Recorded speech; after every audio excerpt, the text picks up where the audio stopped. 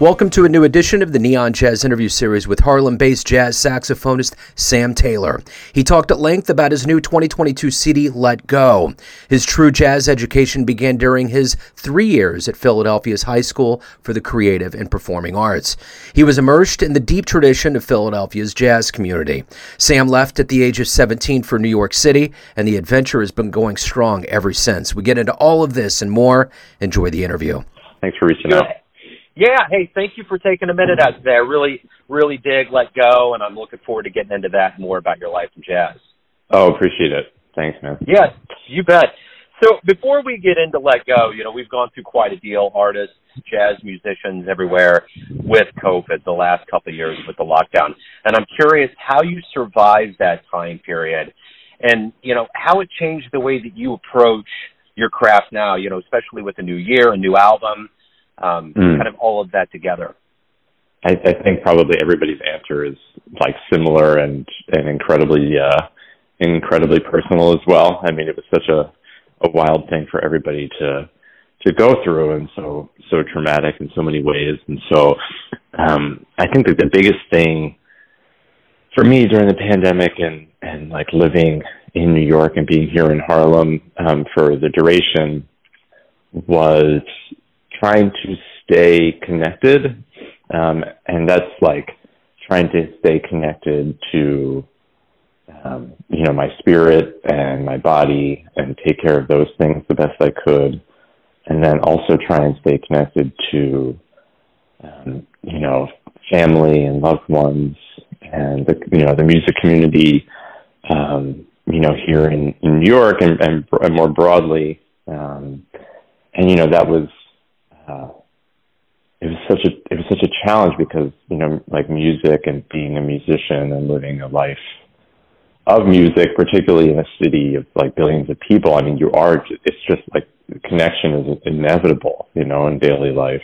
And so to have that all sort of just stripped down to, computers and phone calls, was really jarring. But, I think, the amazing thing is, music is it has such power, in that way. And so, it's really, I think it's a testament to the strength of the music, how like kind of bonded, the community is here and people looking out for each other. And then like, the more entrepreneurial like spirit of folks and doing things online and creating and making space for the music there and for people to enjoy, and then, also like support ourselves that way. So it was a mixed bag, and then as things sort of, like I picked up distance running, and I, found myself doing quite a bit of that and finding connection there to music, in different ways that sort of continued to surprise me. But, I mean, it was, it's funny. I mean, it feels like it was so long ago, but then it's also been, we're still obviously still, feeling the implications of it all. We're not quite out of it. So, but I feel incredibly fortunate. And like you said, like it sort of gave me time to think and work on, music and where I wanted to go, and ultimately led me to the studio to create record my new record, for which I'm incredibly excited about. And I guess that's the lead-in right there. The beauty of coming out of this to a certain degree and kind of seeing things open up a little bit is having new music and the opportunity to present it live. So talk to me overall about what it feels like to release this album and how you feel about it artistically. It's funny, like these, making a record, and it's like a moment, generally just a kind of a moment in time and a document of where you are and who you are, as a musician and hopefully as a person. And, it's, I've had a lot of changes in my life over the pandemic and personally and, with family and things. And I continue to be amazed that I get to live this live this life, and get to be a musician and get to travel and play music for folks. It really feels like quite a privilege. And then to be able to go into the studio with a childhood hero of mine, Terrell Stafford, the great trumpet player down in Philadelphia, where I grew up. That was really the goal. That's kind of like was the goal of my last record along the way, which I made with the great tenor saxophonist Larry McKenna, and then the one before that, with the great drummer here, Taro Okamoto. It's just like my way in, it feels like, is trying to make music with people that are older than me, and wiser than me musically and otherwise. And Terrell certainly, fits that bill, and to be able to do it at Van Gelder Studios, which was the first time I was there, was really something. And so, yeah, I mean, it makes me feel like I'm on the right, going the right direction. If I can convince these older guys to pay attention to me and want to make music, and they're so generous, and it does nothing but lift me up. So that was really how the main goal of Let Go was, to be able to invite these older master musicians, into a space, where we're all sort of coming out of the pandemic's like in the strictest sense, and to be able to come together and make music. That was really the goal. So you're originally from Philadelphia. Talk to me a little bit about growing up and how these seeds of jazz became who you are today.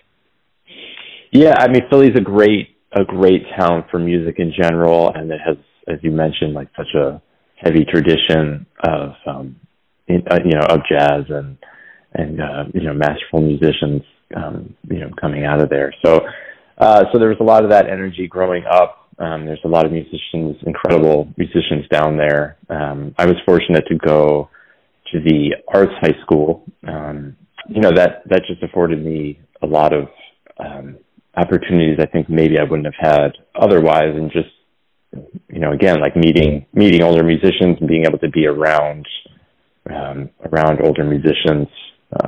And there's one instance in particular that I can remember, which is connected to the record, is that we would have these sort of like high school, I don't know, I guess like workshops, like a bunch of high schools would go and like to Temple University. And I remember, it's funny, I call it like an impact memory, and I don't like have all the details quite like connected, but I remember how it felt, I don't know if that makes sense. But, we were there, and I remember Terrell Stafford on stage, talking about jazz and talking about the importance of rhythm, and how that was really the cornerstone, of the music was rhythm and the triplet and swing, and it was really an emotionally impactful moment for me, and in like my journey of music, and so to be able to all these years later be in the studio, and then we did a nice tour on the Pacific Northwest and Western Canada for the end of last year in celebration of the record. So it's quite something to be able to go from that kid in high school growing up in Philly to being on the road with the same guy who helped inspire me to live this life. It's really it was something. So Philly is great for that, because there's just so much history. There's so many masterful musicians down there who are so generous, like Terrell and Chris Farr and Larry McKenna, and there's just that's kind of the beautiful thing about living down there. So what was the very first live show that you caught that made you feel like you wanted to do that someday? Well, I can remember two. I mean, my mom, our everybody's ultimate teacher, their mothers, she, when I showed a real interest in the saxophone and music, she did a little research, and she read, and it must have been the Inquirer, the Philly Inquirer, about, she did a little research, and she read about it was Joshua Redman, the saxophonist. So she went and she bought me a Joshua Redman record, a CD, and a Sonny Rollins CD, Saxophone Colossus. I don't remember which Joshua Redman one it was, but I was instantly taken with Sonny. So I remember seeing him for the first time live at the Keswick Theater, which is outside of Philadelphia. You know, ever since hearing Sonny Rollins, that's really been, you know, he was really the first, I don't know, it's like the Rosetta Stone or something, you know, that was the spark, you know, and then being able to see him do that on stage, you know, and not having any idea what was going on, really, you know, at such a young age, just, you know, how it made me feel. And, you know, I still have that sense, you know, when I listen to Sonny, it's like the classic recordings I never get tired of them. They're like daily listening for me. So that was one of the first. And then I also remember there's a club called Chris's in Philly. And I remember my mom taking me to hear Bobby Watson, the alto saxophonist, with a great drummer named Byron Landon. And I want to say it was Jimmy Bruno on guitar. And so that's another kind of first memory of seeing people. And that was a little bit more intimate, right? I mean, that was at a club as opposed to the Sonny concert was a concert. So this is like at a proper jazz club, you know. And so that one's still kind of, you know, fresh in my memory as like the first. You know, you mentioned Terrell. There's been a lot of other people that have been veterans, very esteemed, almost legendary players. What have you learned from them being around them that, you know, maybe you take and you impart on younger players, or what's helped you from watching them in your career? I think, you know, and I say it in the liner notes to Let Go, is that music really is an act of giving. And I've never believed that more, you know, than now, you know, like with the pandemic, and then, you know, having it sort of like taken away in a sense, you know, that being able to, you know, the purpose of music is to give, you know, it's like we're inspiring people, you know, we're like giving them joy and hope, and hopefully inspiring them to create their own joy, you know, their own beauty. You know, I'm trying to give voice to an experience, to give voice to, you know, the current experience that we're feeling, you know, as individuals and collectively as a you know, as a society, as a whole, you know, of humanity, trying to give voice to, you know, the people, the women and men, these great heroes that you're talking about, these like master musicians who really, you know, lived and gave their lives for the music, you know, and trying to honor them the best way we can. And it's never explicitly talked about, you know, with Terrell or Larry or anybody. But it's just the way in which they behave, you know, around on the bandstand, you know, like being able to share the bandstand with them, and when it's time to play, it's time to play. I mean, it's like a very joyful but very serious joy, you know. It's like there's like there's a no messing around sense, you know. There's a no nonsense, you know. And then off the bandstand, you know, watching Terrell, you know, and his generosity towards musicians like near and far, like when we're on the road out in Western Canada, and just how much he really takes that seriously, you know, in that he's, you know, trying to you know, connect, you know, with people, with his music, and with you know, with his, you know, his charisma and his, you know, his knowledge, and so I think that's really it. I think the biggest thing that I continue to learn from these older musicians is just that music really is really an act of giving. So you've been at this for a little while. I'm curious, what is it that you like the best about being a professional musician? What drives you every day to do what you do?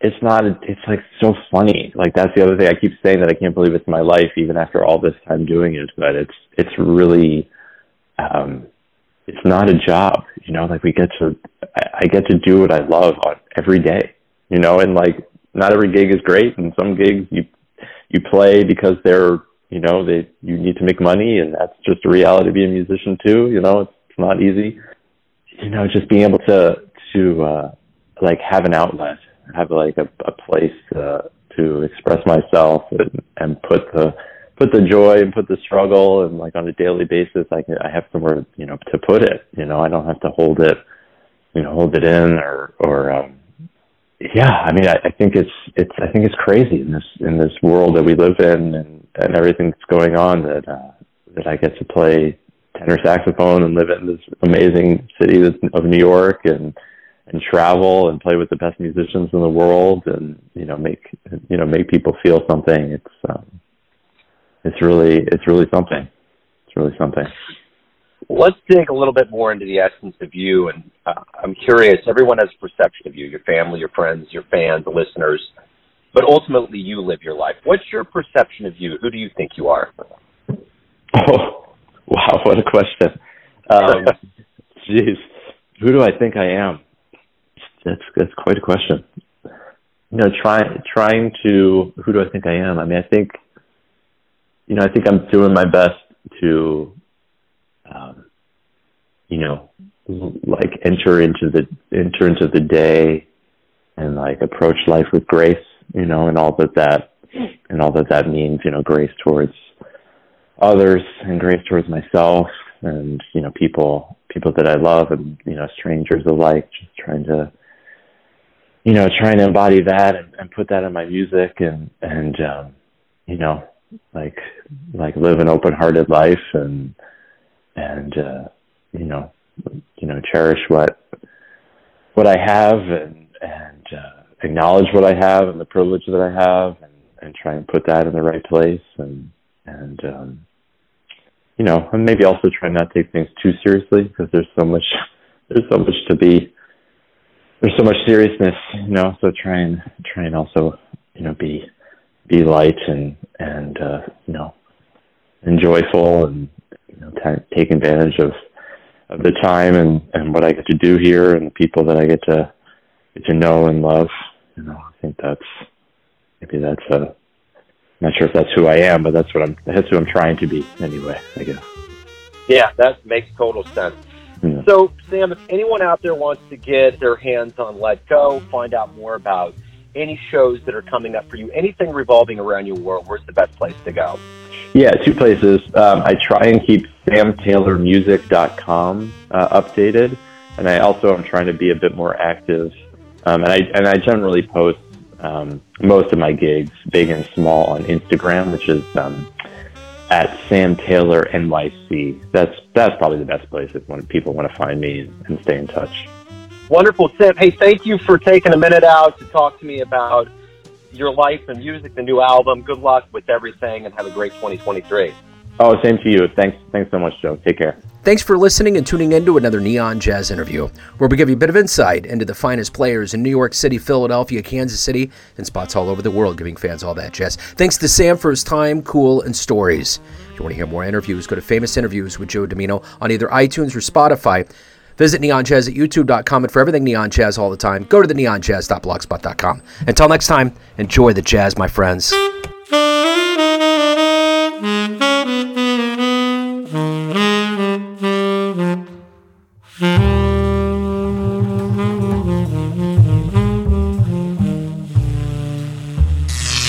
Neon Jazz.